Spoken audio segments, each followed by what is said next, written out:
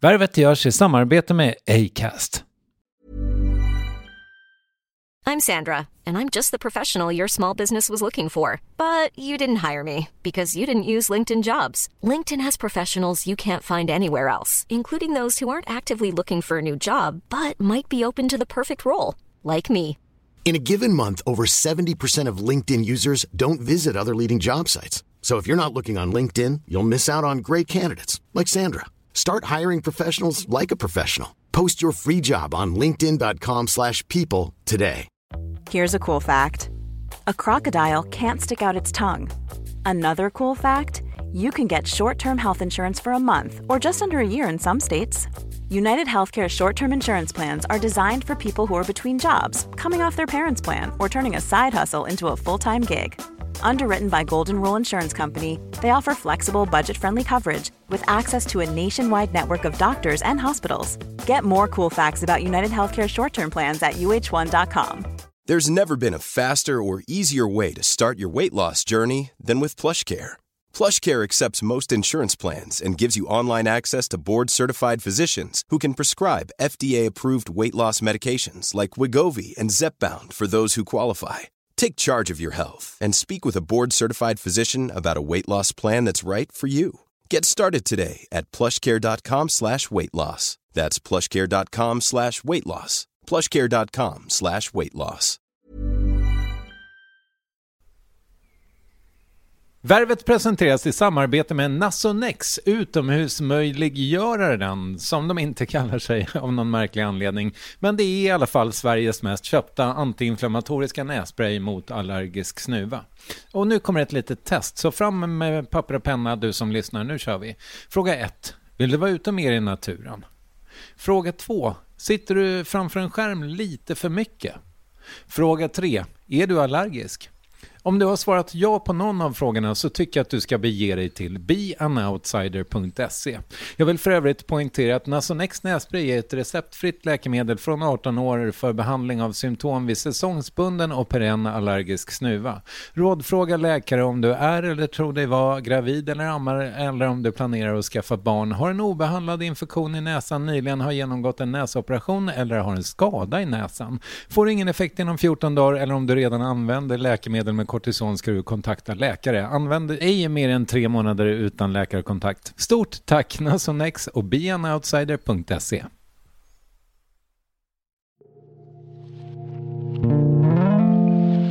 Om jag är ärlig så går det inte att använda som vapen eller ammunition mot mig.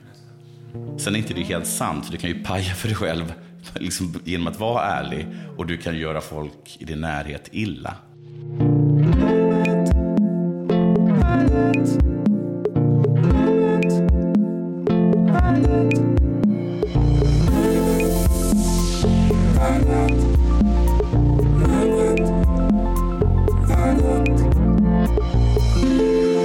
Det är dunkelt i hallen i lägenheten på översta våningen i ett rosa hus invid Kronprinsen i Malmö. Utanför går livet långsamt. Det är en av sommarens varmaste dagar. Och landets kanske hetaste komiker, Jonathan Unge, föser bort några kuvert med foten samtidigt som han hälsar välkommen in. Posthögen förklaras i en av hans podcasts, Della Pappa, där han berättar att han rest land och rike runt i sommar, pandemi till trots, och idag är han just hemkommen från Gotland där han varit och skrivit manus. Imorgon bär av till Göteborg för ett av de där sällsynta stand-up-giggen den här sommaren. Som för alla komiker med scenen som arbetsplats har 2020 varit annorlunda minst sagt. Jonathan är annars ofta bokad på landets bättre klubbar. Han vann titeln Årets manliga komiker 2019 och det avtog knappast när han blev folkkär i På spåret samma år. Dock är det sedan länge poddarna han livnär sig på. Della Sport, Della Arte, Della Pappa och Della Horror Story som han alla gör tillsammans med Simon Chippen Svensson och K. Svensson. Bianca och Jonathan gifter dig judiskt som han har med Bianca Meijer, och så är han inte sällan gäst hos Ola Söderholm i Stormens utveckling. Dessutom har han just avslutat arbetet med Skärvor av ett äktenskap för Sveriges Radio, en humorserie han gjort med sin exfru Sissela Ben. Kort sagt, dags för en av landets flitigaste poddare i Värvet avsnitt 429 som är inspelat i gästens kök, vilket påverkar ljudkvaliteten något kanske.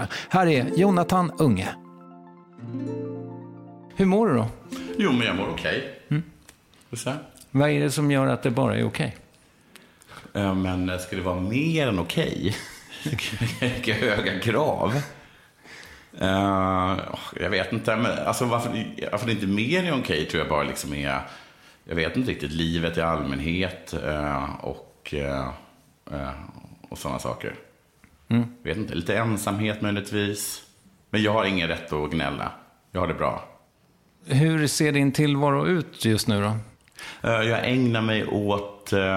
alltså nu har det varit sommar, så allting är lite på paus. Dessutom så är det ju covid, så allting är ännu mer på paus.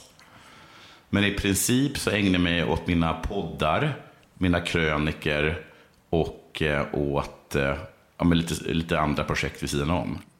Jag känner lite grann att det finns ett glapp i storyn om ditt liv. För i intervjuer så brukar det vara fokus lite grann på uppväxten på Djurgården. Vilket vi ju kan säga till lyssnare från andra delar av landet är rätt exotiskt och ganska jävla flott. Och sen från 2007 ungefär när du började med stand-up. Men vad hände däremellan? Du skulle bli lärare ett tag. Ja, alltså liksom däremellan så... Okej, så jag gick gymnasiet, eller hur? Var gick du gymnasiet? Österreal. Okej. Och... Det var flott på riktigt? Nej, Österreal var absolut inte flott. Nej. Jag tror att Österreal har fått mycket bättre status nu. Okay. Att det har blivit en skola som är på sätt väl ansedd. Kanske till och med att det är inte helt lätt att komma in på Österreal. Men på min tid så var Österreal en sorts slaskhink liksom. Aha, okej. Okay. Jag hade lyckats ta mig till norra Real. Hade jag. Men jag trivdes liksom inte där. Eller jag tyckte det var läskigt att jag nästan bara kände mig själv. Så att jag bytte ganska snabbt tillbaka till Österreal. Det var ändå de flesta av de personer som jag hade gått i skolan med på Gärdeskolan och Östermalmsskolan och så. På Djurgårdsskolan hade hamnat. Som jag minns det så var liksom, alltså Öster hade det var låga ingångs, vet du, du behöver inte ha, det var ingen hög liksom, det var lätt att komma in på Österreal. Och den var liksom den var inte känd för att den liksom utmärkte sig akademiskt eller vad man ska säga, på något sätt liksom. Och den var ju liksom den låg ju på Östermalm, gjorde den, men det var ju så liksom att de riktigt rika gick väl på EG eller liksom Lundsberg eller Sigtuna, och de smarta gick ju på Norra Real eller så här Kungsholmen, och sen hade folk börjat försvinna till heter det Viktor Rydberg. All right, så du gick ut gymnasiet? Det gjorde jag. Ja. Det var ju superlätt. Alltså det var inte svårt med gymnasiet. Nej. Det är det verkligen inte. Jag kommer ihåg någon gång som till exempel att jag misslyckades med matte B. Och sen så hamnade jag liksom i en sån uppsamlingsklass då för alla de som inte hade klarat av matte B. Och det visade sig ganska fort att det var fullkomligt omöjligt att inte få godkänt i den klassen. Men jag tror att det var precis... så här, skolpengen hade införts kanske liksom 1 eller 2 år innan det här. Och skolor började så här straffas på något sätt för att inte få att ha elever som inte är godkända i vissa ämnen. Okay. Så att man hamnade liksom i klasser som där liksom det gagnade skolan att man blev godkänd. Jag borde absolut inte bli godkänd i matte B. Okej. Vad gick det för linje? Samsam. Men och vad hände efter gymnasiet? Okej, så efter gymnasiet så var det liksom det så här liksom, ja, men som ung, i alla fall jag trodde liksom bara att livet skulle jag vet inte falla på plats, men att liksom allting bara händer på något sätt. Du går ut gymnasiet och sen så går du på universitetet och skaffar en utbildning, och sen så skaffar du dig en fru och barn och du får jobb och sånt saker, och allt sånt bara händer. Och sen så inser man när man är ju äldre man blir att sånt händer ju absolut inte. Och det är inte alla det händer för. Så jag skulle väl bli någonting, och hade ingen aning vad det skulle vara för någonting. överhuvudtaget. Först skulle jag göra lumpen till exempel. Okay. Hade mönstrat, skulle bli sjukvårdare vid kustartilleriet. Men så fick jag hem ett brev där det stod att de inte hade råd med mig och att de skulle höra av sig. Och då till slut så... Jag undrar möjligtvis om det var så att jag hade lite ströjobb och sen så åkte jag iväg på en sån här klassisk hittade självresa i Asien.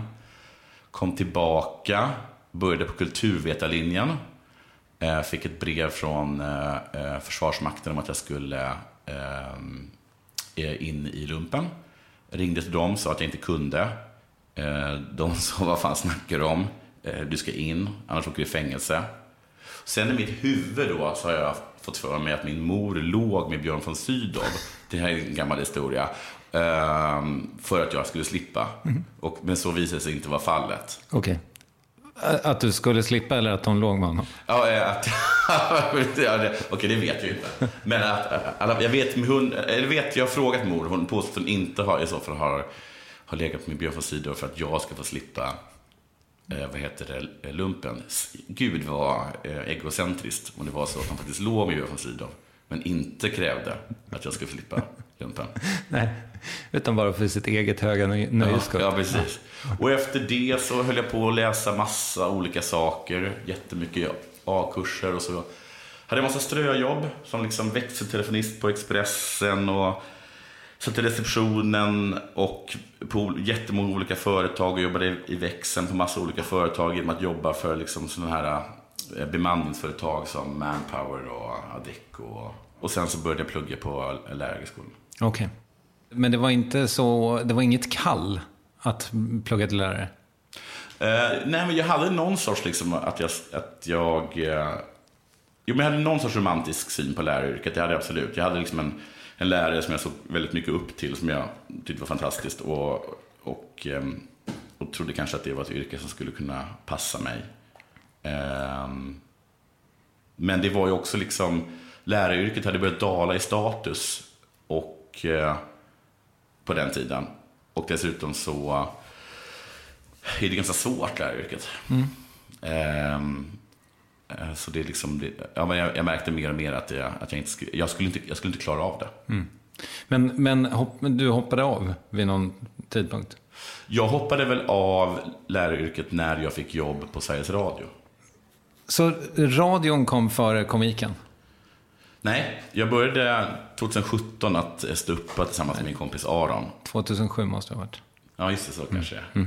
Det är så fruktansvärt år. Det var någon som sa bara, det drabbar väl alla oss i den här åldern. Men det var någon som sa någonting om, men det här var ju 20 år sedan. Och då tänkte jag, 1980 kan inte stämma. Kan absolut inte stämma. Men det är som att allting efter 2000 är bara ett blurr för mig. Ja, jag fattar. Ja, och sen så började jag stå upp och sen så genom Simon Svensson fick jag in en fot på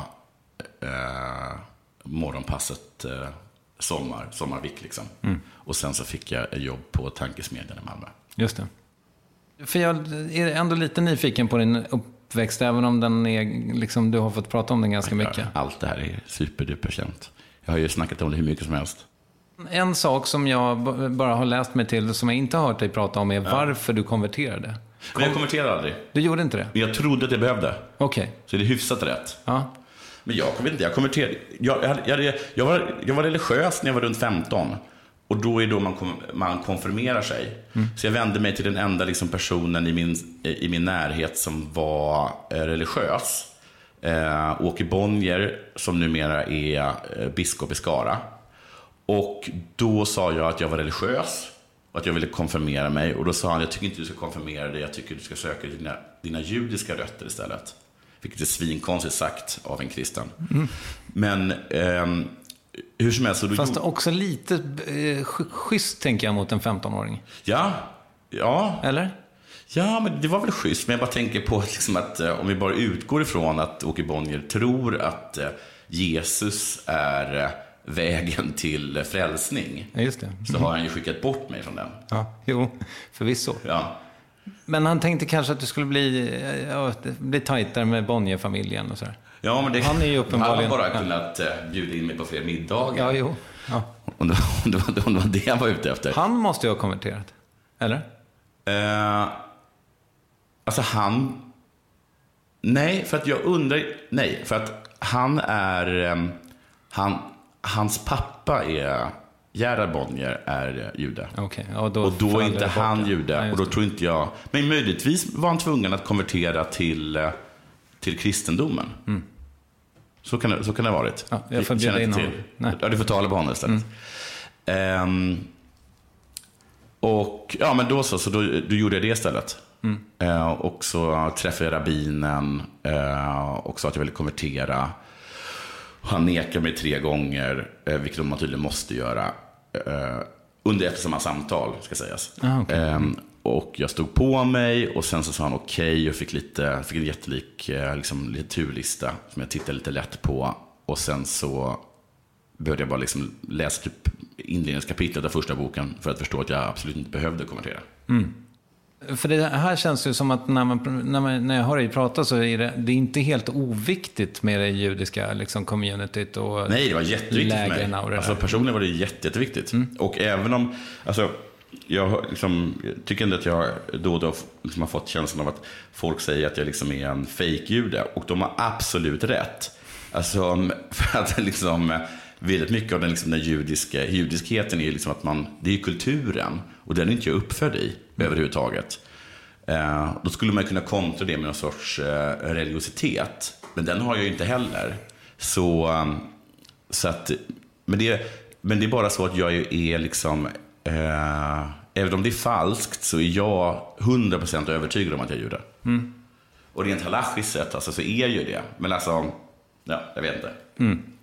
Sen också apropå din uppväxt då, så tänker jag så här att jag skulle så himla gärna vilja väga upp lite eftersom du alltid får prata om och med din mor, känns det som. Kan vi inte borra ner lite i din pappa ändå? Ja.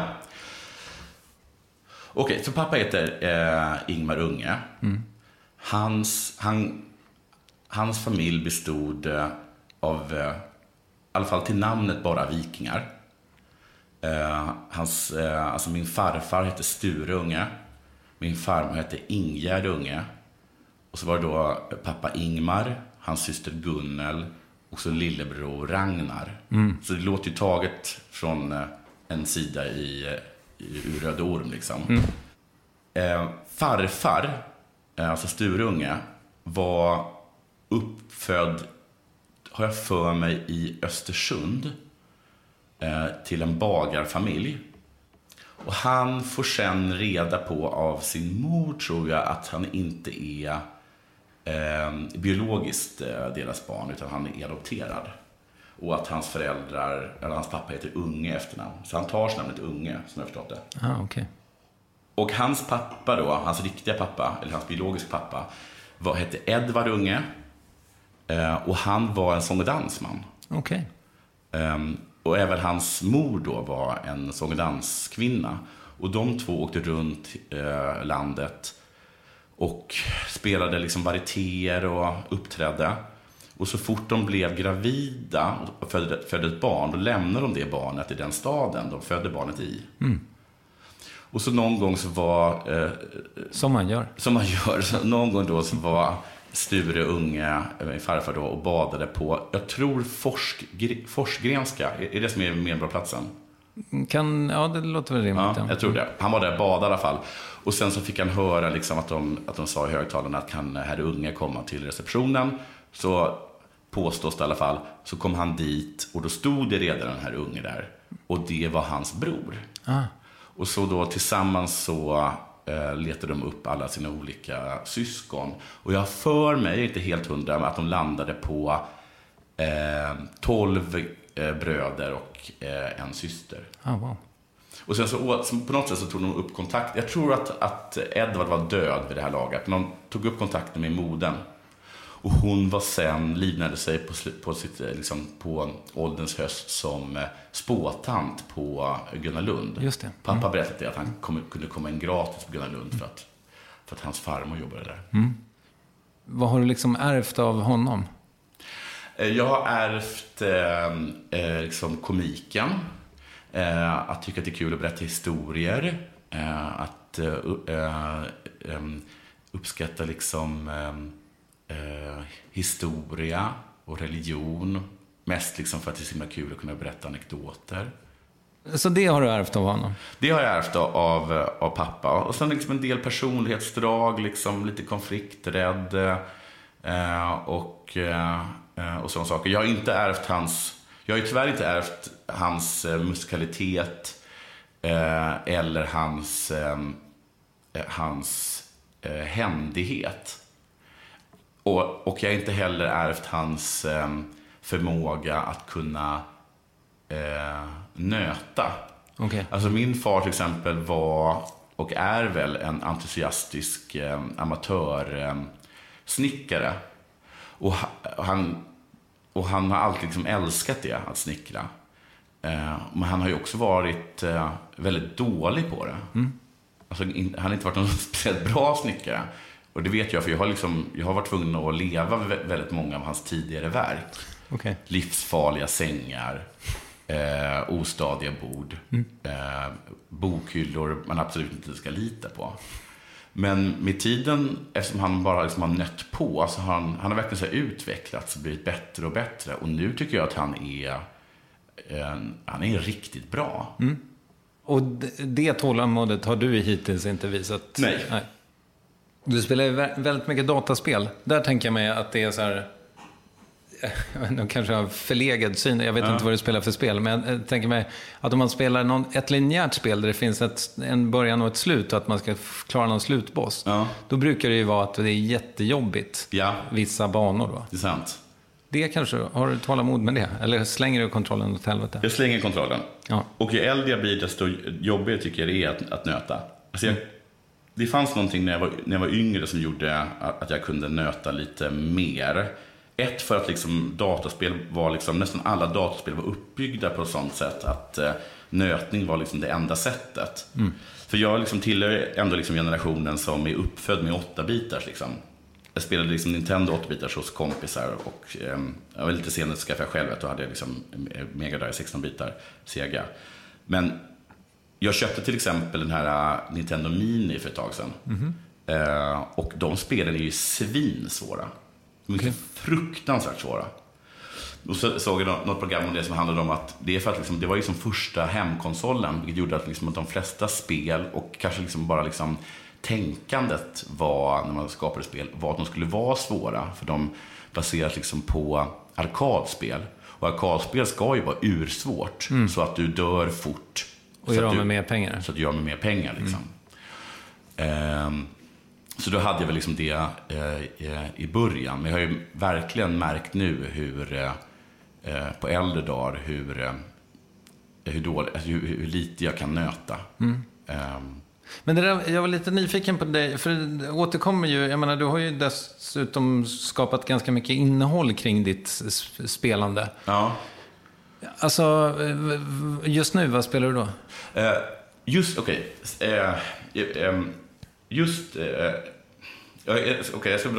dra en liten anekdot bara. Okej. Du är välkommen. Ja, jag tror jag dragit den tidigare, men okej, då kör vi. Min bror var den som intresserade mig till spelandet. Och så kom jag ihåg för några år sedan, inte så många år sedan, tror jag, så frågade jag honom, som jag alltid frågar honom när jag träffar honom, vad spelar du nu? Och så sa han att han inte spelade något. Och då blev jag liksom helt paff och så frågade jag varför inte då? Och så sa han, jag tycker inte att det är kul. Jag tycker inte att det är roligt längre. Och då tyckte jag det var så jävla obehagligt. Jag förstår inte alltså det var liksom jättekonstigt. Alltså jag förstod inte vad han menade. Man tyckte inte att det var skojigt längre. Så han hade bara slutat med det. Och så kände jag bara att gudskelov så kommer det aldrig hända mig. Och sen nu för något år sedan då, så märkte jag att jag kunde inte längre liksom sjunka in i spel som är storybaserade. Och där man liksom måste, inte nöta, men du måste liksom grinda. Du bygger upp en karaktär liksom, vilket gör att du måste sätta dig in i en massa olika liksom menyer och så här, hur du liksom levlar och sådana saker. Och jag kunde liksom inte, jag tyckte inte att det var värt det på något sätt. Jag tyckte inte att det var tillräckligt roligt. Jag är inte Last of Us som är så här superälskat spel. Ja. Man spelar en jävla biker i något slags man spelar apokalyps. Man spelar en person som drabbas, men det är efter en så här zombie-apokalyps. 10 minuter stod jag ut. Ja. Sen, men det är de bästa 10 minuterna i och för sig. Okej. Jag orkar inte med det för jag kan inte smyga. Och det är väldigt mycket ett smygspel. Det har inte jag tålamod för. Så det hade jag inte kunnat klara av än när jag var som mest gamer. Nej, jag fattar. Men sen så, liksom, så märker jag liksom också att jag bara liksom jag är äldre, jag är långsammare. Det tar jättelång tid för mig att reagera och sådana saker. Så att när jag spelar liksom så här, när man ska liksom döda varandra spel online, så har jag liksom inte en chans. För att jag måste först, jag har liksom ingen aning vad jag är. Är det Fortnite och så? Ja, jag spelar Warzone, Call of Duty, men det är ungefär, det är samma princip liksom. Jo, vad jag skulle säga var att för att jag blir så där ledsen för det. För att jag kommer ihåg, jag har också sagt 100 gånger, men jag tar det en gång då. Jag kommer ihåg någon gång när jag var 15 år, så var jag på väg hem från skolan. Och så tänkte jag så här, vad fan ska jag hitta på? Vad ska jag göra? Och sen så kom jag på, jag kan leka med Playmobil. Det är svinkul. Det vet jag att jag älskar det. Så jag sprang ner i källaren och hämtade upp alla mina Playmobil-gubbar. Och så satte jag upp dem enligt ett scenario som jag kommer ihåg att jag alltid körde. Och sen var det som att allt var klart. Och så var det och så började vi leka. Och så gick det inte. För att man har blivit äldre, så man har tappat det. Det går liksom inte att sjunka in i det. Och då är det som att tv-spelen har gett en liten respit då, på något sätt. Men nu så kan man inte göra det heller. När man kommer till ytterligare ett steg där det inte går att sjunka in i det heller. Så ett tag så kunde jag bara spela skjutspel där man dödar varandra. Eller liksom sportspel. Men så för bara några veckor sedan så kom ett samurajspel. Som är liksom storybaserat och man ska levla gubbar och så.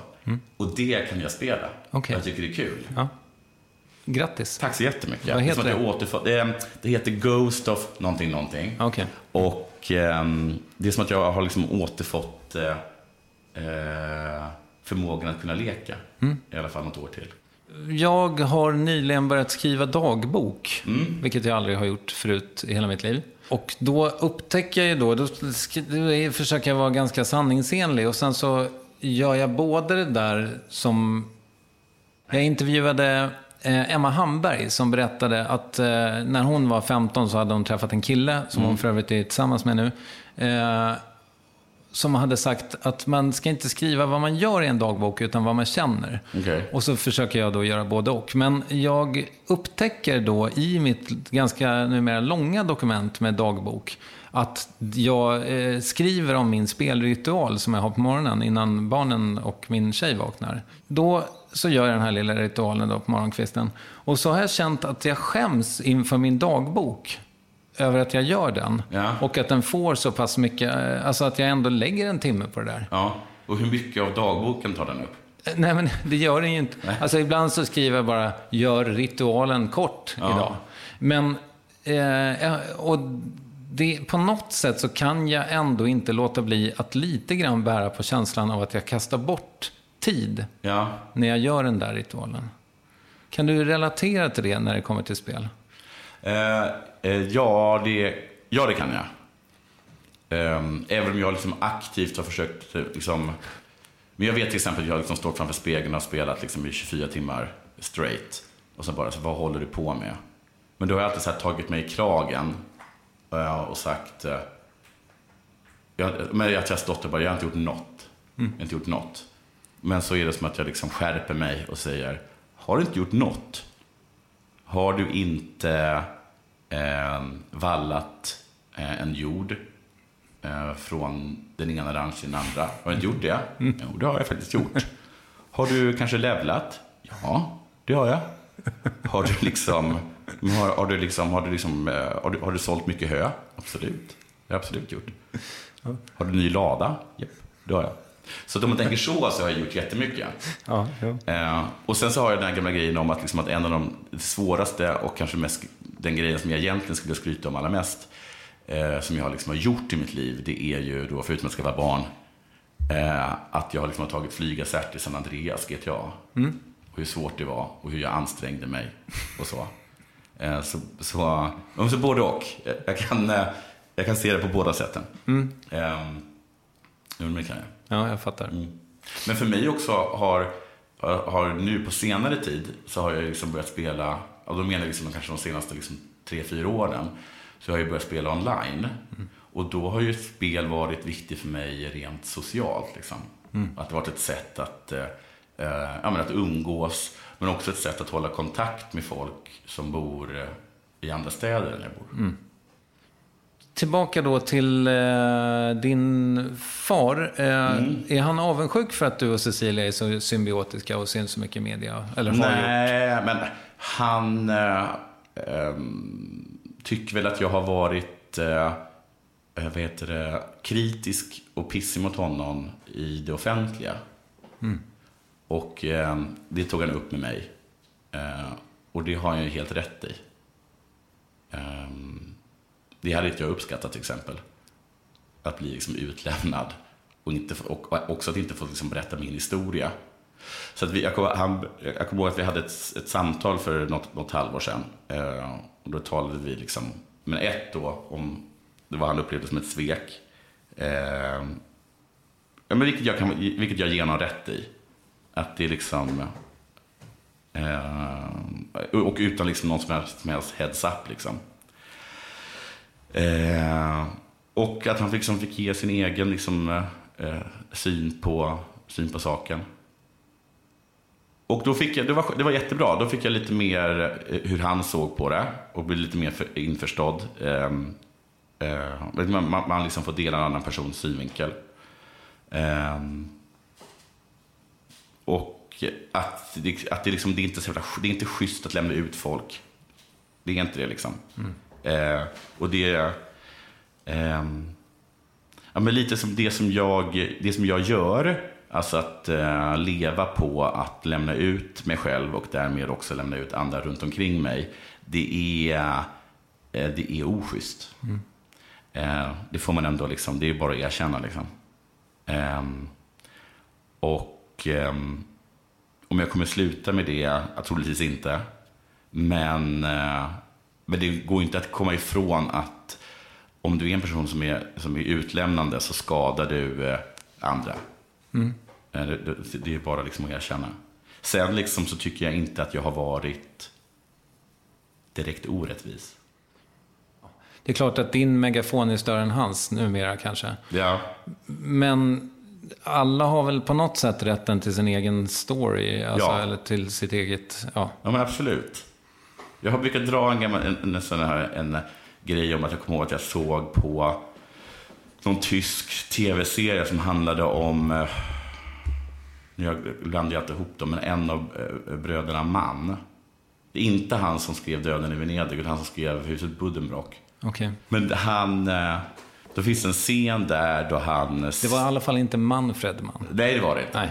Men då finns en scen där då han ser hur hans alltså väldigt unga dotter, kanske så här 4 år, när hon blir förälskad första gången. För att han är så bra på att, liksom, att picka upp sånt. Och hur han sen använder liksom det till en scen i sin bok.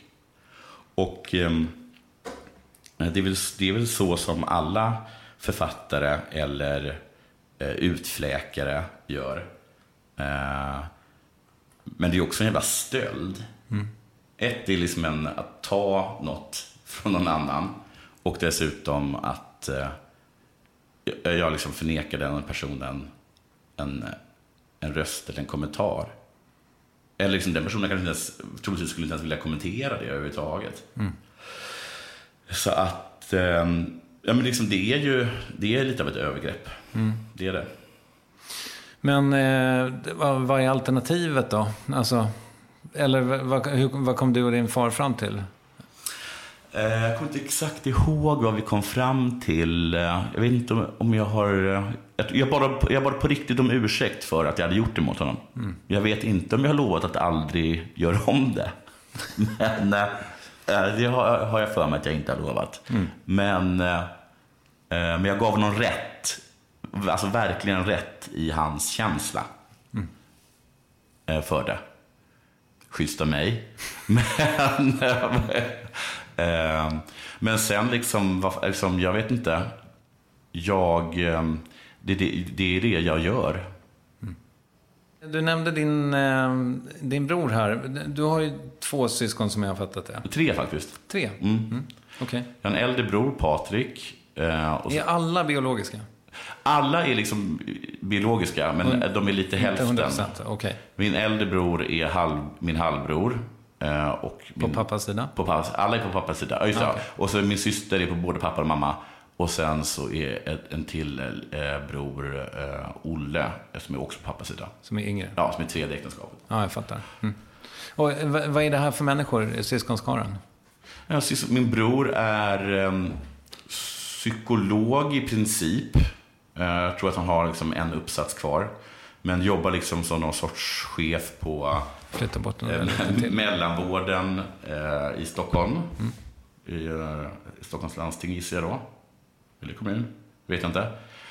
Och min syster Josefin. Alltså min bror är väl 11 år äldre än vad jag är.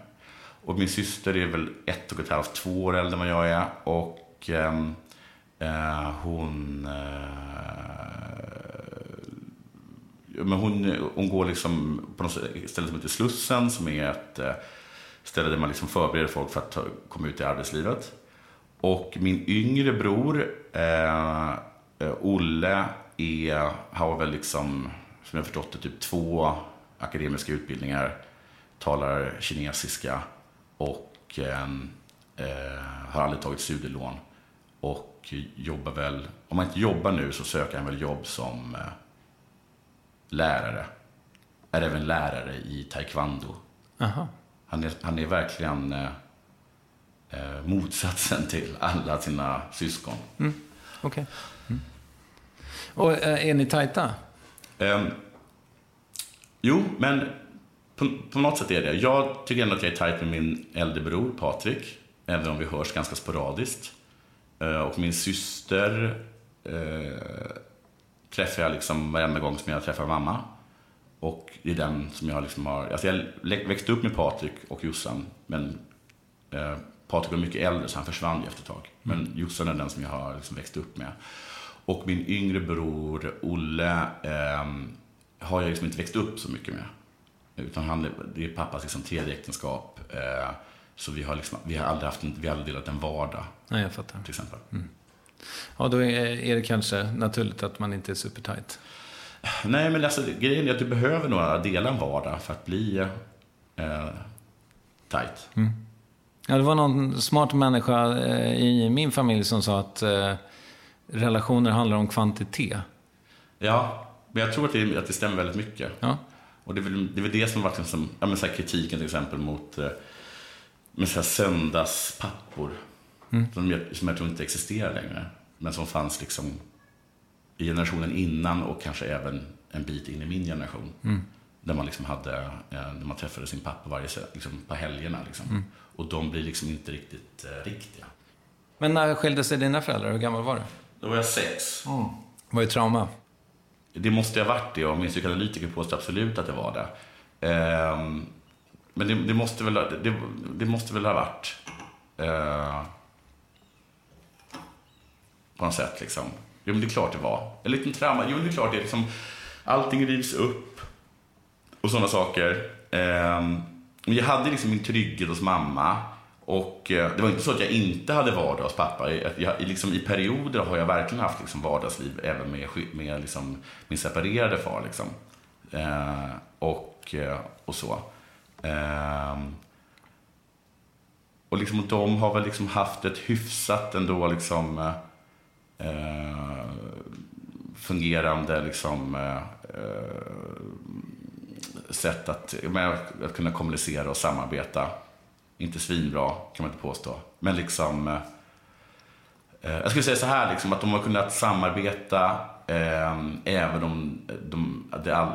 om känslorna aldrig verkar ha läkt liksom. Men flyttade han till någon annan stadsdel och så? Ja, men han flyttade runt lite. Först så flyttade han hem till farmor och farfar som hade liksom en galen jävla våning på Drottninggatan. Och sen så flyttade han till Norrmälarstrand. Så bodde vi där ett tag. Och sen så flyttade han till Kristineberg. Där bodde han ganska länge. Okay. Och sen efter det så flyttade han ihop med sin tjej och bor nu kvar i den lägenheten som är jättefin lägenhet på Söder på Mariaberget, Stockholm. Ja, det är så jävla platt fråga på något sätt. Men hur var din uppväxt då efter det? Hur var du som människa? Men jag var liksom jävligt... Jag var supermammig, var jag. Jag var oerhört orolig. Jag hade liksom... Jag hade liksom en väldig dödsångest. Jag stod inte ut med att vara ensam hemma. Jag hade en så här stark känsla av att om jag var hemma och typ inte någon annan var där, och speciellt inte mamma, så var det som att jag var död. Och att, liksom, att klockorna stannade, tiden gick inte. Och att jag kunde så här titta ut genom fönstret, och så var det som att livet pågick utomhus liksom. Men hos mig så var det bara, där jag var i mitt, var det liksom bara dött. Så att jag hade en lång period då jag liksom inte stod ut med att efter att skolan var slut så drog jag runt på stan i en massa timmar tills jag visste att min mamma och min syster var hemma liksom. Just det. Så då gick jag runt och så. Så jag har ganska bra koll på toaletter och sånt i Stockholms innerstad. Och vilka som är bäst. Svar Berns. Där smet du in. Där smet jag in, ja. Fantastiska toaletter. Det faktum att du blir liksom religiös i så ung ålder, det låter lite grann som att det uppstod ur ett vakuum på något sätt också, eller? Ja, men kanske lite liksom. Att inte, jag vet inte. Men det var liksom att man... någon sorts sammanhållning då, att familjen kändes liksom splittrad. Men sen också bara liksom klassiskt liksom mening med livet, tankar liksom. Så jag var väldigt religiös, jag trodde väldigt mycket på Gud, och jag bad väldigt mycket. Jag hade liksom nästan som en tvångshandling liksom. Men så fort det var något prov eller någonting som skulle göras, så var det som att jag gav Gud ett visst antal tack om han skulle ge mig liksom alla rätt och sådana saker. Och då plussades de på då hela tiden, eftersom det är ganska många prov. Så att till slut så blev det liksom ohållbart. Jag stod liksom i en timme varje kväll och tackade. Och hur fick du ordning på det där då? Genom att faktiskt... Alltså när du då fick en rabbin så att säga, då kunde du... Nej, men till slut så blev det bara ohållbart. Att jag kunde, så att jag tror att jag blev liksom, jag tänkte rent logiskt att låt oss säga så att vi drar ner de här bönerna med 50% i alla fall. Och sen efter ett tag, vilket jag gissar har mest med ålder att göra, så liksom försvann de där liksom tvångstankarna liksom. När kom Aron Flam in i ditt liv? Var det där? Om Aron Flam måste ha kommit in i gymnasiet. Jag kommer ihåg att jag liksom jag hade precis gått med i församlingen när jag började på Österreal, och så i min klass då så gick ett antal judar, och så var det en tjej där som då bjöd in mig att fira Chanukka hemma hos henne, och så liksom var vi hemma hos henne, och så var det ytterligare en person, några andra personer bjudna, bland annat då Aron. Och sen skulle jag läsa över, man skulle läsa så här böner, skulle jag läsa över, jag kommer inte ihåg vad det var för någonting, vinet eller någonting, eller ljuset, eller jag har ingen aning vad jag skulle läsa över. Så jag fick liksom en bok med transkriberad hebreiska i handen, och då skulle jag läsa den. Och då var ju det meningen då att jag liksom skulle få pröva på hur det var. Så att jag liksom jag hade aldrig gjort det tidigare, så väldigt stapplande då, så började jag läsa. Då tyckte Aron att det gick för långsamt, så då tog han den från mig och så läste han allting väldigt fort. Okej. Och så tänkte jag, herregud, vilken jävla skithög. Ja. Honom måste jag bli bästis med. Nej, jag hade verkligen inga ambitioner att bli kompis med honom. Utan var vidrig. Men hur gick det från detta till vänskapen? Och sen så började vi jobba tillsammans på samma period på Glämsta, judisk kollo. Och där blev vi kompisar. Och då var han ingen skithög längre? Eller? Nej, men då var han väl... Nej, det var rätt sagt, det var han väl fortfarande. Men han visade också andra sidor som var positiva. Hade du varit komiker ifall det inte var för honom? Jag skulle vilja säga att jag rent genetiskt skulle vara det. Men alltså, ingen drog mig så mycket som Aron, absolut. Så det är inget tvivel om saken. Alltså Han pushade oss till att, att stuppa. Och sen, eftersom det gick jättebra för Aron direkt, så var det som att han fick ju tider att uppträda på olika skumma klubbar runt om i landet. Och då såg han ofta till att han som ett litet extra krav sa att han kommer ta med en kompis, och kan inte han få mellan 3 och 5 minuter Så att det hade nog inte varit faktiskt. Och där nötte du ju, eller? Ja, det måste jag ändå ha gjort. Men då gjorde jag det helt undermedvetet. Okej. För att som du beskriver så var det ju så katastrofalt dålig i början. Ja, men det gick jättedåligt. Det var verkligen, jag hade ingen aning om hur man skrev skämt. Och det vet jag fortfarande inte riktigt hur man skriver skämt. Men på något sätt då så efter mycket om män så hittade jag väl ett sätt som funkade. Nej, men du är ju unik på något sätt i din rolighet. Tack. Ja, men det är det väl? Ja, då säger vi det. Det låter trevligt. Men tror du att det är Funny Bones? Ja, det tror jag. Faktiskt. Att det bara är... Jag tror bara att det är något man råkar ha. Och sen så har jag haft tur att folk har pushat mig. Och att jag har gett möjlighet efter möjlighet efter möjlighet efter möjlighet. Som gjort att jag kunnat öva. Och att jag hamnat i sammanhang som varit väldigt bra och turliga.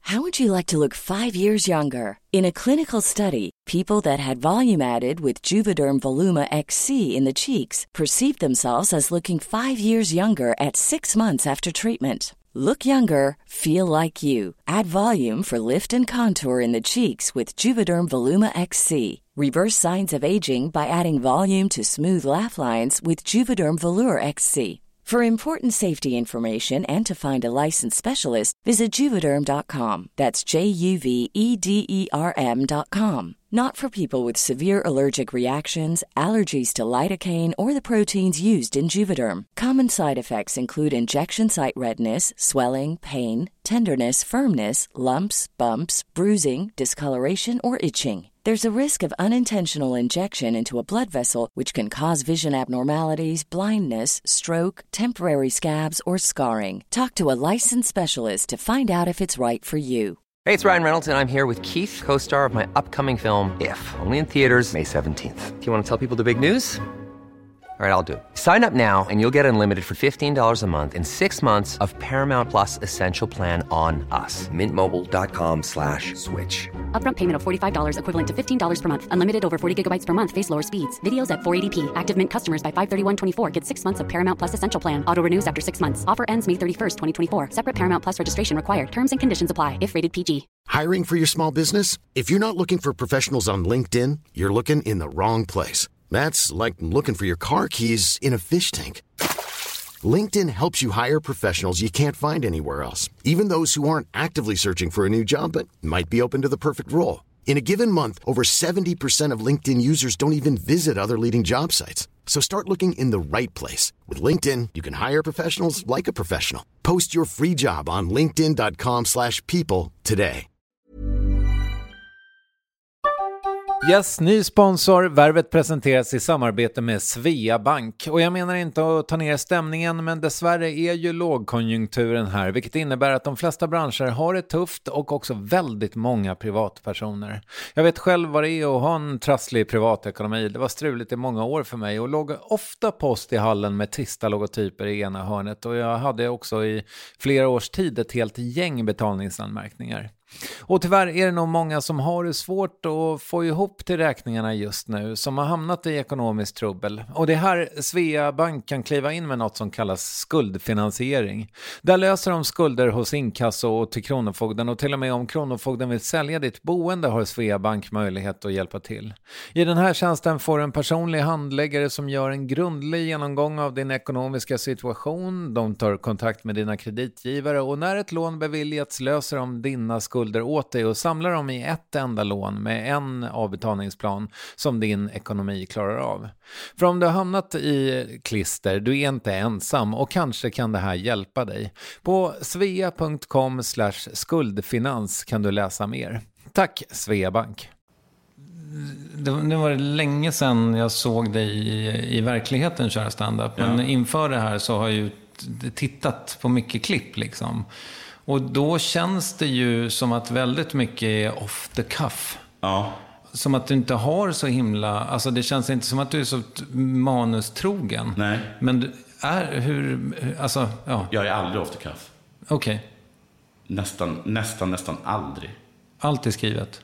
Ja, nästan alltid skrivet. Det kan vara en kommentar här och där. Men de är ovanliga. Okej.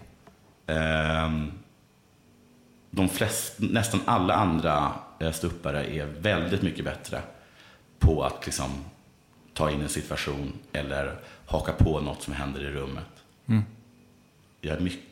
På det sättet så är det mycket, mycket mer av ett sorts skådespeleri. Nu ska du köra stand-up ikväll? Nej, imorgon. Imorgon, ja. Är det någonting som är nyskrivet då? Alltså, i mitt huvud så ska jag väl skriva lite så fort det har gått. Men jag har svårt att tro att det kommer bli så himla mycket nyskrivet. Det är också det att jag märker att ju äldre jag blir, så sämre är jag på att skriva nytt. Ett, för att jag blivit bara liksom äldre och latare. Två är att jag har blivit skadad på något sätt av att göra poddar. Vilket gör att du behöver inte alls ha liksom samma liksom skratt per minut som du behöver i en stand-up. Två, för att jag bara blivit äldre liksom. Att jag är som det var ju ettan också. Va? Var det ettan också? Ja. Nu var det 1, 2, 2 och 2 var samma som ettan. Vad var det första jag sa då? Nej, jag har blivit äldre och latare. I hur gammal jag har blivit. Ja. Men att Okej, men det första är väl bara... Vad sa jag första? Ja, du har blivit äldre och latare. Okej, men det blir äldre och latare. Ja. Men jag har också blivit äldre och bara liksom allmänt... Jag blir dummare då. Okej. Ja. Att jag inte tillräckligt... Mina synapser har ruttnat bort liksom. Det du har, det funkar ju. Eller är det vissa grejer som du... Alltså, tröttnar du på ditt eget material? Eller skriver av det av andra? Ja, men det är väl meningen i alla fall att jag ska skriva liksom ett set, vad nu det kan vara. Det är väl runt 25 minuter då, per år. Och det var ju aldrig något problem förr. Och det klarar det knappt av. Alltså det är liksom, för mig var det liksom en dödssynd att jag skulle gå upp och köra till exempel med den här turnén som jag brukar göra en gång om året med Sems, med Branne och Ahmed. Då var det liksom alltså, att jag skulle köra samma material från förra turnén eller förrförra eller ta något gammalt. Det är liksom, det skulle aldrig att det skulle hända. Jag tror jag har gjort 2 år i rad nu. Okay. Så att det går ut för. Jag funderar lite över det här med ditt liksom, kändisskap ändå. Ja. Hur har det här varit för dig? Liksom, du började ändå du blev väl stor liksom, med radio först. Och sen så har du liksom haft det här i 10-12 år. Ja. Någon slags kändisskap. Ja, det har varit en väldigt, smärtfri och gradvis ökande så att man nästan inte har märkt det. Att liksom, man började på radion och så var det kanske någon som hade hört den på radion och sen så blev det poddar och då eftersom poddar är en sån liten bubbla på något sätt så de som vet, de vet lite en sån känsla, så blev det liksom lite mer och sen blev det lite tv och då blev det också lite mer och sen så blev det På spåret och då smällde det till och då blev det ett hopp. Inget groteskt hopp, men så att man märkte liksom.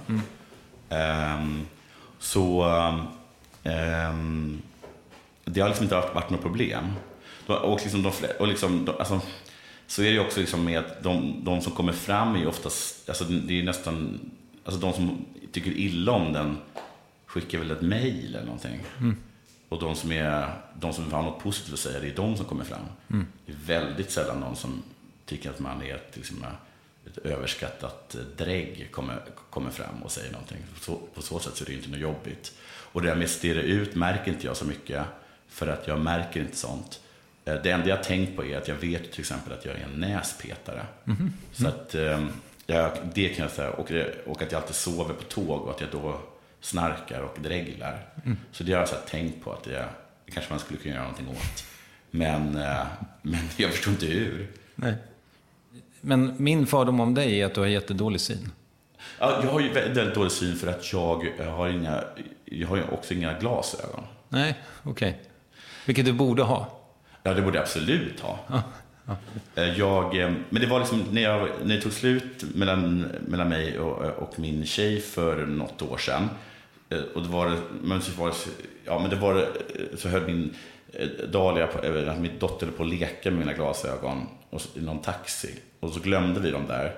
Och så var det som att jag tyckte att jag såg lite yngre ut när jag inte hade glasögon. Och så skulle jag liksom ut på marknaden igen då. Så tänkte jag att det kanske är bättre då att inte se så gammal ut. Så då skaffade jag inte nya glasögon.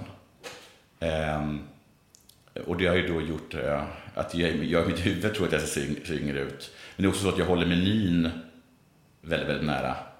Och jag är ju tvungen att jag sitter med tvn precis framför ögonen. Liksom. Ja, jag såg det här. Och då är den ändå bortputtad. Så att jag puttade bort den så jag kunde ta mig ur soffan. Okay. Ja, jag fattar. Så den är egentligen ännu närmare.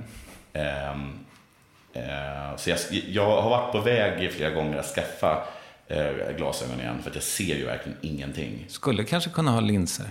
Ja, men det första är det. Man är tvungen att göra 2 test, tror jag.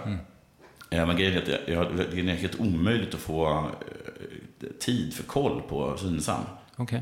Det är fantastiskt för många människor som tydligen behöver glasögon just nu. Operation? Frågetecken. Ja, jag har faktiskt tänkt på det. Jag är lite rädd. Ja, men det förstår jag. Men det vore ju svinskönt. Sen också, det är inte första gången som jag går en period utan glasögon. Och jag vet också att det är en sån chock att titta sig själv i spegeln sen när man har glasögon. Ja, men du har ju inga speglar. Ja, men jag har ju en på toaletten. Ja, just det. Jag skrev en tweet förra året om din dialekt. Den blev väldigt uppskattad. Det var trevligt. 83 likes. Oj. Men nu när jag sitter här med dig så tycker jag att den jag har hört den liksom skymta fram ett par gånger. Och då tänker jag så här. Tänk om Jonathan är en sån som är lite kameleontig. För att jag inte... Och sen så sitter du med Simon Svensson som pratar dialekt. Ja, då färgas du av honom. Nej? Jo, men jag tror att det absolut är så. Sen så tror jag också att jag koketterar lite mer. Är det lite för komisk effekt också?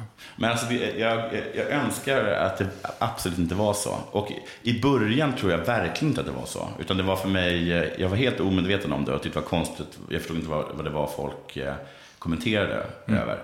Men sen så tycker jag att det är svårt att tro att jag inte undermedvetet eller medvetet skulle ha utnyttjat det. Nej. Och jag skäms väldigt mycket vid det, för jag kommer ihåg att jag irriterar mig så fruktansvärt mycket på komiker som är uppskattade för att de låter roligt. Så som? Ja, men jag kommer ihåg att jag irriterade mig jättemycket på Ankan. Okay. Det var som att jag kunde inte ens höra hans skämt som är bra, bara för att jag var nästan helt övertygad om att han överdrev sin dialekt. Vilket han också gör. Och jag bara tycker det är så jävla lågt sätt att skämta på. Okay, ja. Så fruktansvärt lågt sätt. Ja. Nu är inte han här och kan försvara sig. Nej. Men han hade nog erkänt. Finns en bra värvet man. Ja, men sen har jag nog gjort det ändå. Nej, men för då alltså just det där med musikaliteten tillskriver man ju människor som ändrar dialekt enkelt. Det har jag också upprepat väldigt mycket för folk. Eller hur? Ja, och sagt att det är så. Det var där den satte sig, din pappas musikalitet. Ja, precis. Att jag talar konstigt. Det finns ingen medvetenhet kring att stänga av eller sätta på den, så att säga. Nej, alltså, jag hoppas inte det. Jag kan tänka mig liksom att jag kan ha gjort det några gånger på scen och sådana saker. Men jag tror bara att jag talar som jag talar. Och sen så låter jag kanske mer liksom stockholmare om jag talar med en stockholmare. Och mer som en hallänning. Som är mitt naturliga sätt att tala nu. Och när jag är i Halland. Hur låter du när du talar med bönder? När jag talar på bönders vis. Liksom, snacka kofitta och sådana saker. Jag förstår. Pratar Dahlia skånska? Men hon talar lite som jag liksom. Okay. Jag tror väldigt mycket att jag har fått av henne. Att jag liksom har härmat henne. Hon påstår att hon inte talar skånska. Men det gör hon ju absolut. Och så. Men jag tror också liksom att jag alltså, framförallt det här, liksom, den här lite underliga betoningen. Det är jag ganska säker på att jag har härmat från henne. Apropå intervjuer skulle jag sagt. Men jag skrev ner nämligen. För jag lyssnade på dig i Messiah Hallbergs insomnade podd. Och då hade du inte den, det var 2015. Ja. Då pratade du helt 100% stockholmska. Snyggt. Så det har ju hänt någonting sedan dess. Då nämnde jag den för att kunna säga, apropå intervjuer, så har du varit öppenhjärtig med ditt drogbruk. Ja. Hur tänkte du där?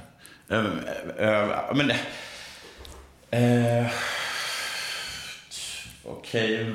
Men ett så har vi varit liksom att jag har väl sålt in mig på att vara. Men så här tror jag det var. Jag tror att det har väldigt mycket med podden att göra. Okay. Och att jag har behövt innehåll. Så jag behövt någonting att prata om.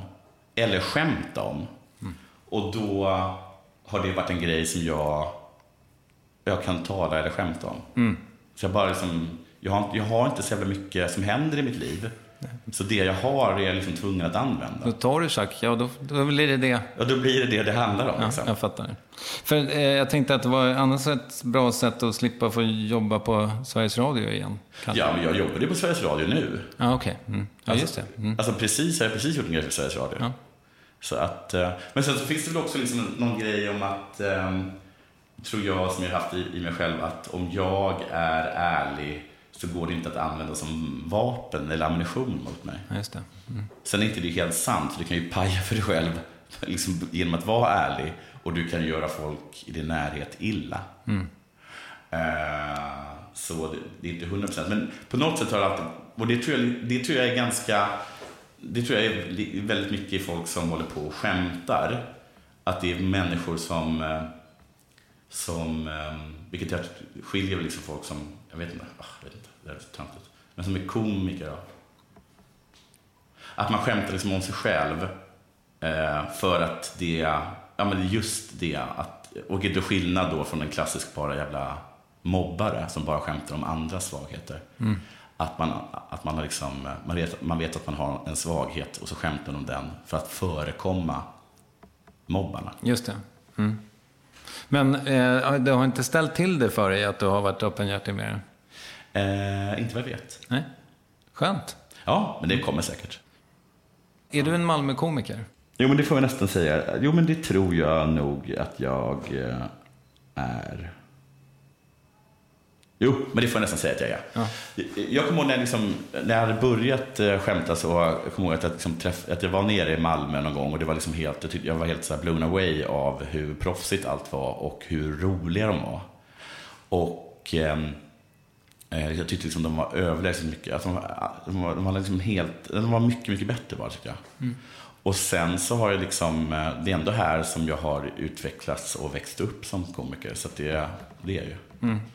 Men tycker du att liksom i din comedy så att säga, alltså, för den känns inte så himla typisk Malmö-komiker, alltså, nu kanske jag gör det enkelt för mig och också gräver i min egen, eller så att bygga upp min egen okunskap, men det känns som att ganska mycket komedi härifrån, eller innehåll generellt, har varit så här lite Wikipedia-humor. Ja, det var väl det liksom.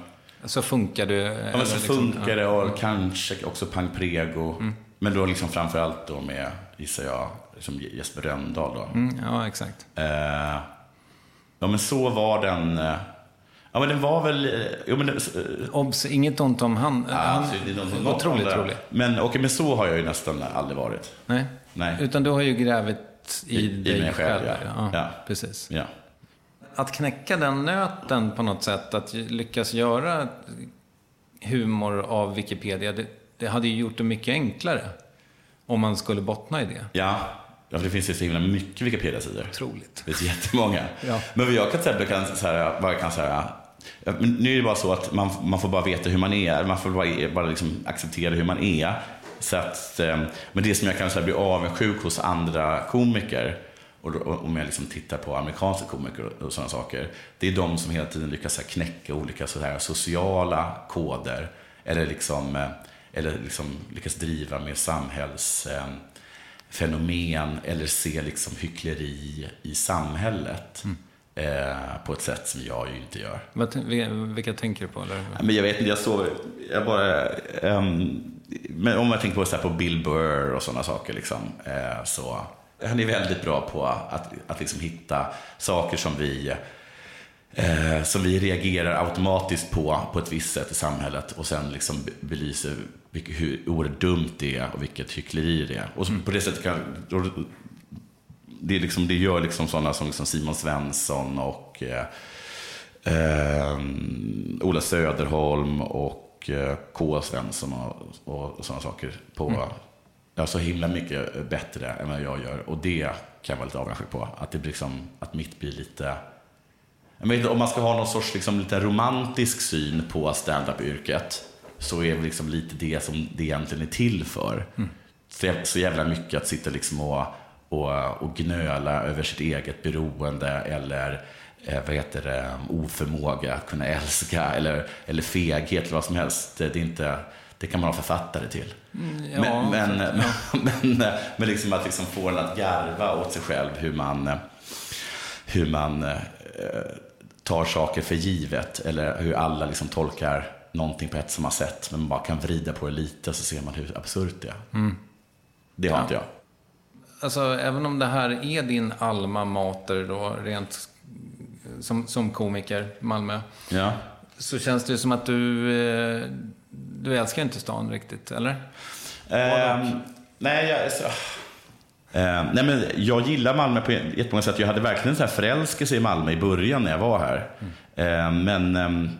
Men liksom, så hade jag ju fått välja, så hade jag ju inte bott här. Och sen kan jag liksom så här, om jag ska vara lite bitter, att så tänker jag ibland på att jag, alltså grejen är att jag är fast här för att mitt barn bor här. Så att nu hjälper ju, i det här scenariot jag kommer måla upp nu, så det är egentligen ett falskt scenario. Men liksom, jag har ett yrke som gör att jag skulle kunna vara var som helst i hela världen. Jag hade kunnat göra min podd från vilken del av jordklotet som helst. Om det finns internet. Om det finns internet. Och det finns det nästan överallt. Och så blir det Malmö. Och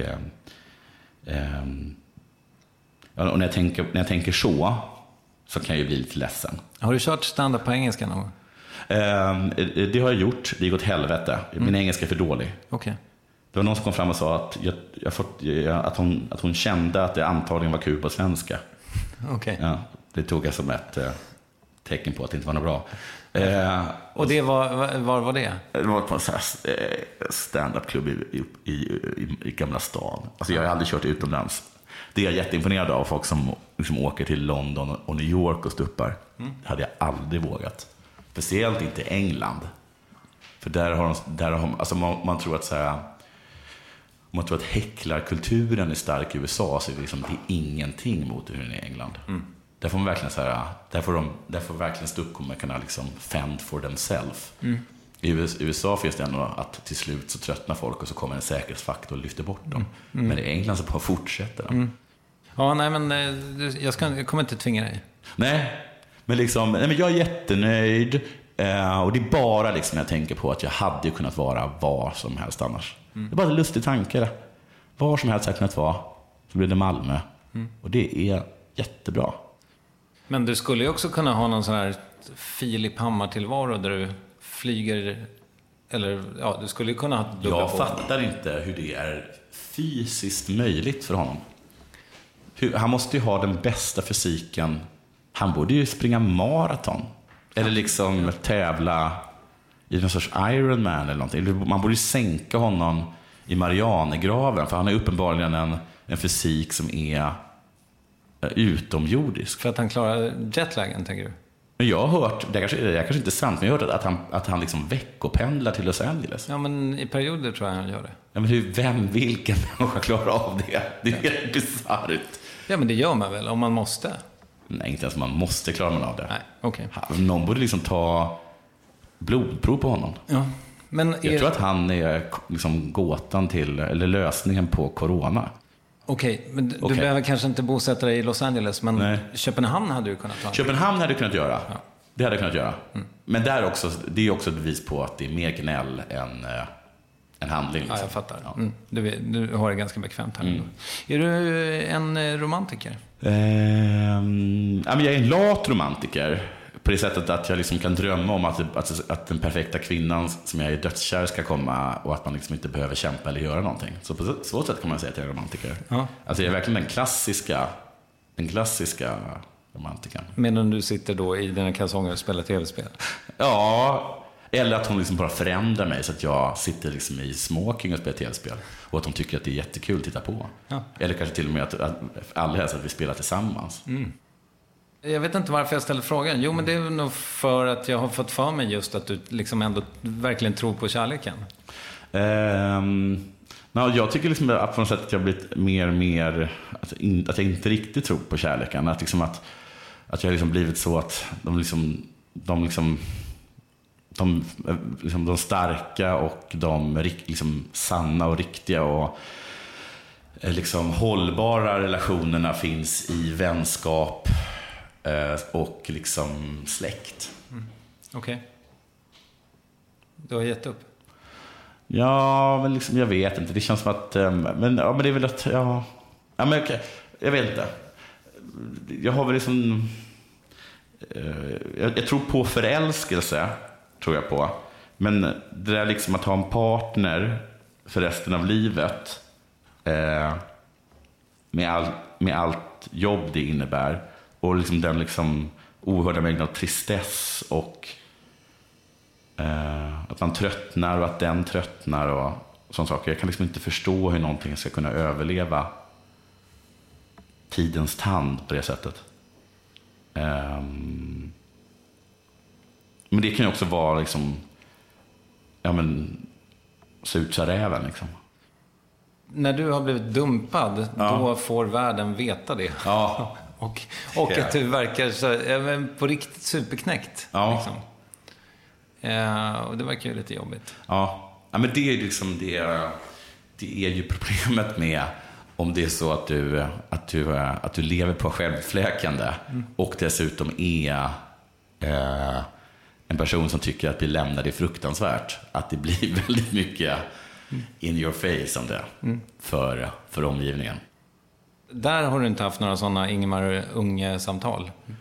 Hur då? Nej, jag bara tänker att de har hört av sig och sagt att måste du... Nej,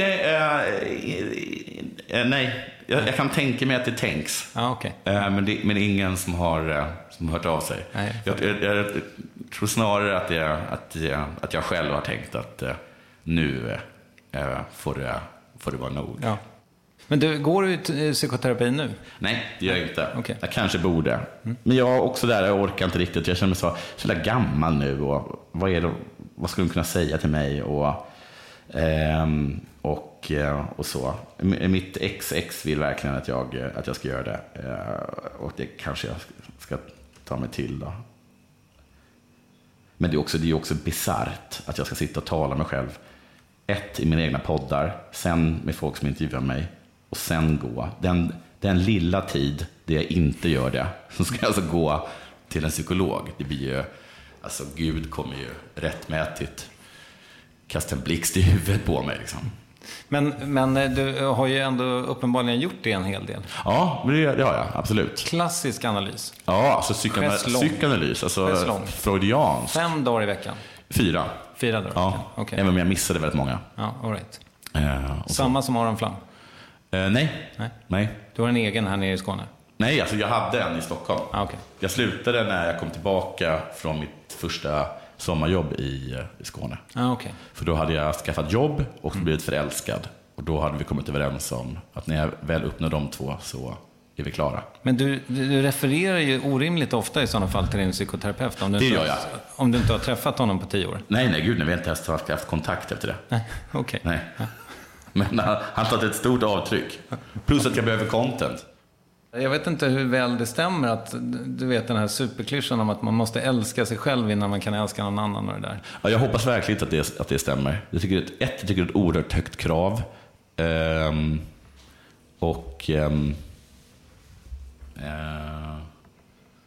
Man kanske kan glida lite på det då. Man kan säga att man måste på något sätt ha något sorts acceptans om vem man är för att kunna acceptera någon annan.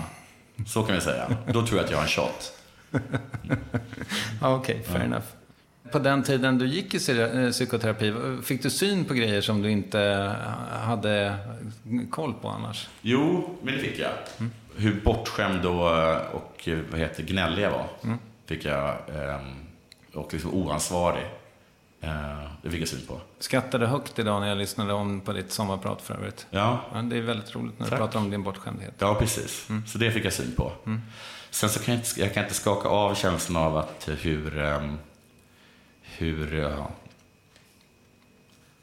tror att det är få personer i världen som respekterar mig så lite som en psykoterapeut. Är det så? Ja, jag har väldigt stark känsla av det. Ni har ju som sagt ingen kontakt. Nej. Kanske kan skaffa en ny som respekterar dig. Jo, men de respekterar inte jag. Nej, jag fattar. Jag fattar. Med risk för att lägga sordin på stämningen. Så, alltså, du hade ju en rutin om självmord och så har du också sagt att du inte är benägen till självmord. Ja. Men liksom, det verkar ändå som att må piss är, eller har varit en stor del av ditt liv. Ja, det är det. Och det är liksom din återkommande känsla. Okej.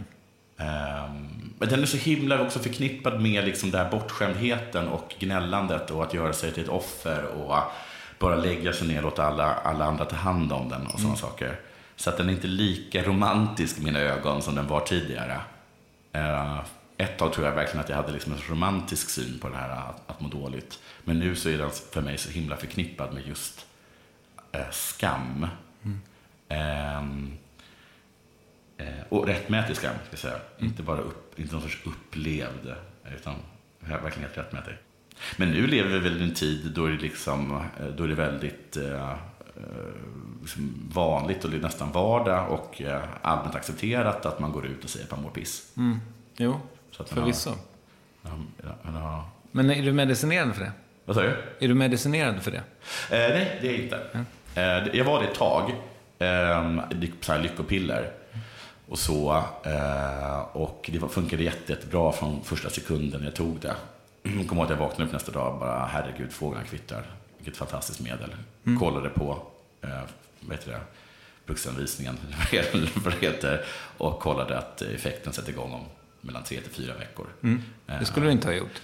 Va? Du skulle inte ha läst den här. Men det är så starkt som min placebo att till och med när jag fick förklarat för mig att det var placebo så funkade det jättebra. Ja, men placebo-effekt är också en effekt. Ja, absolut. Men och varför slutade du? Jag slutade med för att men kanske för att placebon till slut började liksom ebba ut. Jag mådde inte så dåligt längre, alltså den behövdes inte, och liksom bieffekterna var värre än effekten liksom. Men är det långa sjok som du mår piss, eller? Ser du något mönster? Jag skulle säga att de kommer lite stötvis, och så är de olika långa. Blir de kortare med åren? Om du hade frågat mig för något år sedan så hade jag sagt att absolut att de blir det. Och liksom, det blir de nog också för att eftersom jag är far och därför tar hand om ett barn, så går det liksom inte att sjunka. Alltså, om vi säger att min ledsenhet eller sorg eller vad fan det är, nedstämdhet eller någonting, att den är, om du jämför med alla flesta människor som på riktigt är det, oerhört lätt.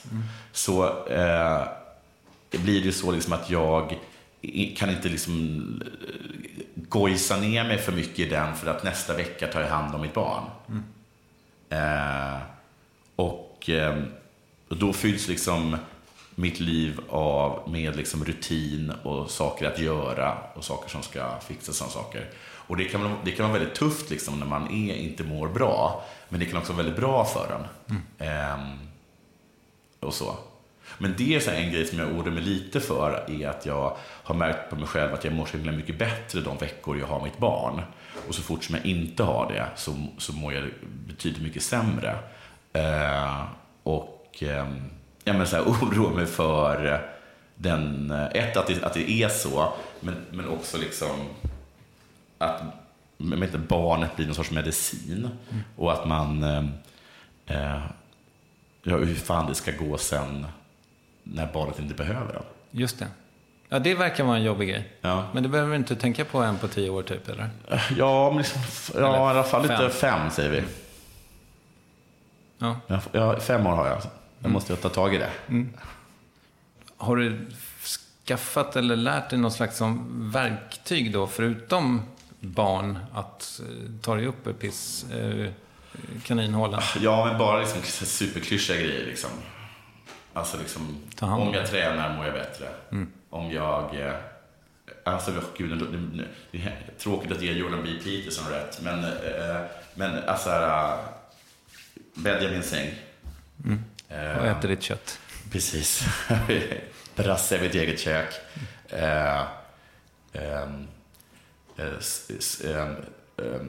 Fixar jag liksom så att jag ringer och träffar folk istället för att sitta hemma och uggla, så mår jag bättre. Så det är mest sådana saker liksom. Jag tänkte att vi skulle ta mitt succémoment, frågor du inte fått förut. Och då har jag idag 2 gästredaktörer som heter Love och Salvador. Det vill säga mina barn. Vad känner du för potatis? Jag älskar potatis. Ja. Jag älskar det. I alla dess former? Alltså nästan alla. Jag tycker inte att kokt potatis är jättekul. Det ska gudarna veta. Men alltså, potatis är ju... Alltså jag tänker pommes frites. Jag tänker chips. Jag tänker potatismos. Jag tänker hasselbackspotatis.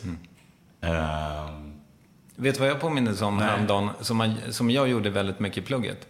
Att mosa kokt potatis ihop med sås och lingonsylt. Ja. Vilken grej. Det är jättegott. Ja. Nej, potatis. Så jag tycker inte du ska bäsa kokt potatis. Nej. Inte sådär slentrianmässigt. Nej. Kan man simma i Lego? Jag skulle vilja säga ja, men jag tror nej. Eller hur? Jag tror nej faktiskt. Jag tror inte heller att det är så skönt. Det är absolut inte skönt. Det är det absolut inte. Jag kommer ihåg någon gång jag läste en Kalle Anka, och så har Björnligan lyckats ta sig in i skattkammaren eller vad det heter. Och så hoppar då, och så frågar liksom Johan om man får ta ett sista dopp. Så han liksom hoppar från sin trampolin, och så liksom dyker han, och så bara hoppar han upp igen, och så blir det som det vore vatten. Och sen så blir Björnligan så himla... De tycker det ser fruktansvärt härligt ut, så de gör samma sak. Men de ramlar bara rakt ner och förlorar medvetandet när de slår mot den här stenhårda... Att det där är någonting som han har lärt sig. Det kan inte vem som helst göra. Och så tror jag att det är Lego. Ja. Vad skulle du helst bli attackerad av? 5 vildsvin eller en björn? Oj, fan vilken bra fråga. Jag säger en björn. Okej. De attackerar mig liksom. Det är inte, liksom, det är inte så att det är en fara eller någonting, utan de går till anfall. Det gör de. En björn. Okej. För du vet hur man ska göra det? Jag är ganska säker på hur man ska göra mot björn. Okej. Gör sig stor, skrika jättemycket. Okej. Om det inte funkar? Har jag vapen? Nej. Ja, då är det bara... Ja, då är det kuta för att klättra upp i träd. Det kommer inte gå. Inte? Vad händer med spela död, Jonathan? Det funkar. Jag tror det funkar en björn. Ja, okay. De är asätare. Då stänger vi momentet och tackar Salvador och Love som varit med och redakterat det. Och så tänker jag att jag bara skulle vilja veta, vad tänker du kring din framtid? Jag tänker, som jag alltid gör med min framtid, är att måtte det bara fortsätta som det är. Jag kräver absolut ingen utveckling. Du skriver ändå på en tv-serie? Ja, okay. Jag borde inte göra sånt. Då och då gör jag misstaget att pröva någonting nytt. Jag tror att det kan vara lite bra för att man för att det kanske man kanske håller sig vid liv lite. Jag har hört att det ska vara bra att pröva nya saker. Just det. Ja, och bra liksom att pusha sig, och det är bra att utsätta sig för misslyckanden på något sätt. Men tv-serien, finns det en beställning eller är det på spec? Nej, det finns en beställning. Wow. Ja, men det är också liksom, fan vad det är svårt med, har jag märkt. Alltså, jag har ju bara skrivit saker i krönikeform. Så nu sitter jag med en person och liksom, men bara, jag framförallt problem med 2 saker, och det är alltså dialog och handling. Och det är väldigt, väldigt mycket i en tv-serie som rör sig kring de 2 grejerna. Miljöbeskrivningarna sätter du som... Ja, absolut. Det är nästan bara att ta en bild och sen skriva av den. Men alltså framförallt handling. Det är så jävla svårt med handling. Okej. Det var någon så här första dagen var någon som frågade mig, och vad händer då? Och jag kunde för mitt liv inte kunde komma på. Men är det här den som det har talats lite om i Della-kretsar? Det vet jag inte. Nej. I Della-kretsar så talar vi mest om att jag ska spela huvudrollen Per Gynt i vad heter det?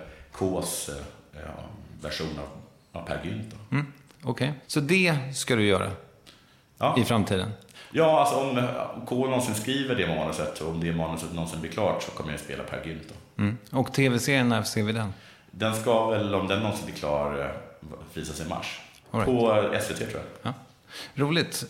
Och för det verkade ju lite grann som att du tyckte att det var traumatiskt ändå att vara skådespelare när du var med i... Nej, jag tyckte inte att det var kul alls. Nej.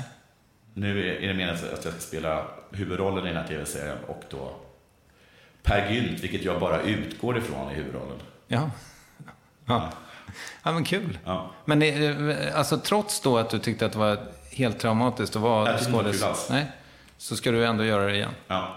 Okej. Varför det? Jag vet inte, jag tror att jag är... masochist. Och väldigt känslig, eller liksom lätt påverkad av smicker. Ja.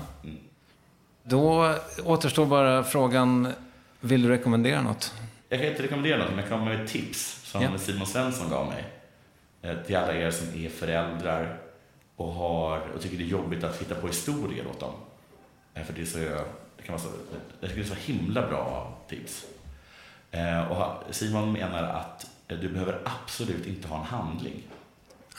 Okay. Så om ditt barn ber om en historia, det behöver inte bry dig om handlingen överhuvudtaget.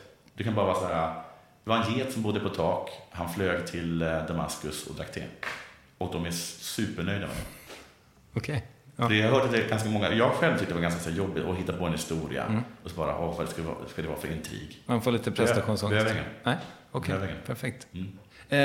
Stort tack för att jag fick komma hit.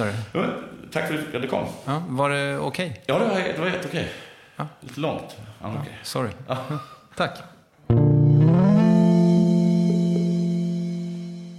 Yes, i över 8 år har jag fått önskemål om den här intervjun och nu är den äntligen här. Det cowboyspel Jonathan så romantiskt beskrev verkar av allt att döma vara Red Dead Redemption 2 för övrigt. Och vill du höra mer av Jonathan Unge, gör som jag och kliv in i värmen i Delamonde-världen på underproduktion.se. Men vill du se Unge, då ska du ju till Sveriges kanske kortaste talkshow Uppvärvning som ligger på Värvets Instagram. Sök och du skall finna. Nästa veckas gäst är en intellektuell tungviktare, så jag vågar knappt berätta vem det är. Om jag skulle jinxa något, så se till att du prenumererar på Värvet i din poddapp, så missar du inga nya avsnitt. Producent var Mattias Nordgren, jag heter Kristoffer Triumf och Acast är vår plattform. Tack för idag. Men så här var det. Jag kommer ihåg att den dåvarande flickvännen jag hade, hon sa så här: du vill bara bli jude för att du vill ha kompisar. Och det hade hon nog ganska rätt i. Alltså vad jag vill ha, jag var ute efter en gemenskap. Och det hittade jag verkligen. Men sen hade jag kanske hoppat på lite mer, jag vet inte, men att någon bara liksom skulle ge mig ett förstahandskontrakt. Eller liksom ett jobb. Du skulle få gå in gratis på nattklubb och så. Ja, precis. Eller ännu mer liksom att jag liksom så här, men jag vet inte, klart att du ska vara chefredaktör för DN eller någonting sånt liksom. Att det ska vara lite fetare än så. Det har i alla fall inte jag sett något av. Man fick liksom, Men man fick liksom lite rabatt här och där på en målarbutik. Fick man lite rabatt och sådana saker. Men det var väl det.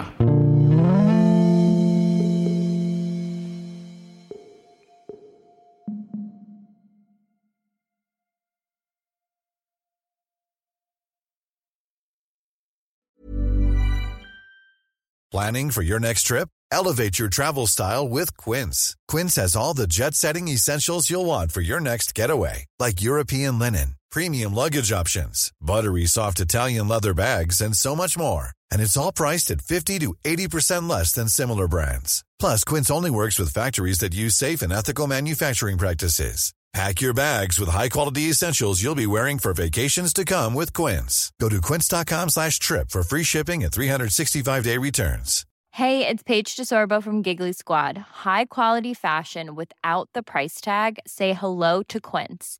I'm snagging high-end essentials like cozy cashmere sweaters, sleek leather jackets, fine jewelry, and so much more. With Quince being 50 to 80% less than similar brands. And they partner with factories that prioritize safe, ethical, and responsible manufacturing. I love that. Luxury quality within reach. Go to quince.com/style to get free shipping and 365-day returns on your next order. Quince.com/style.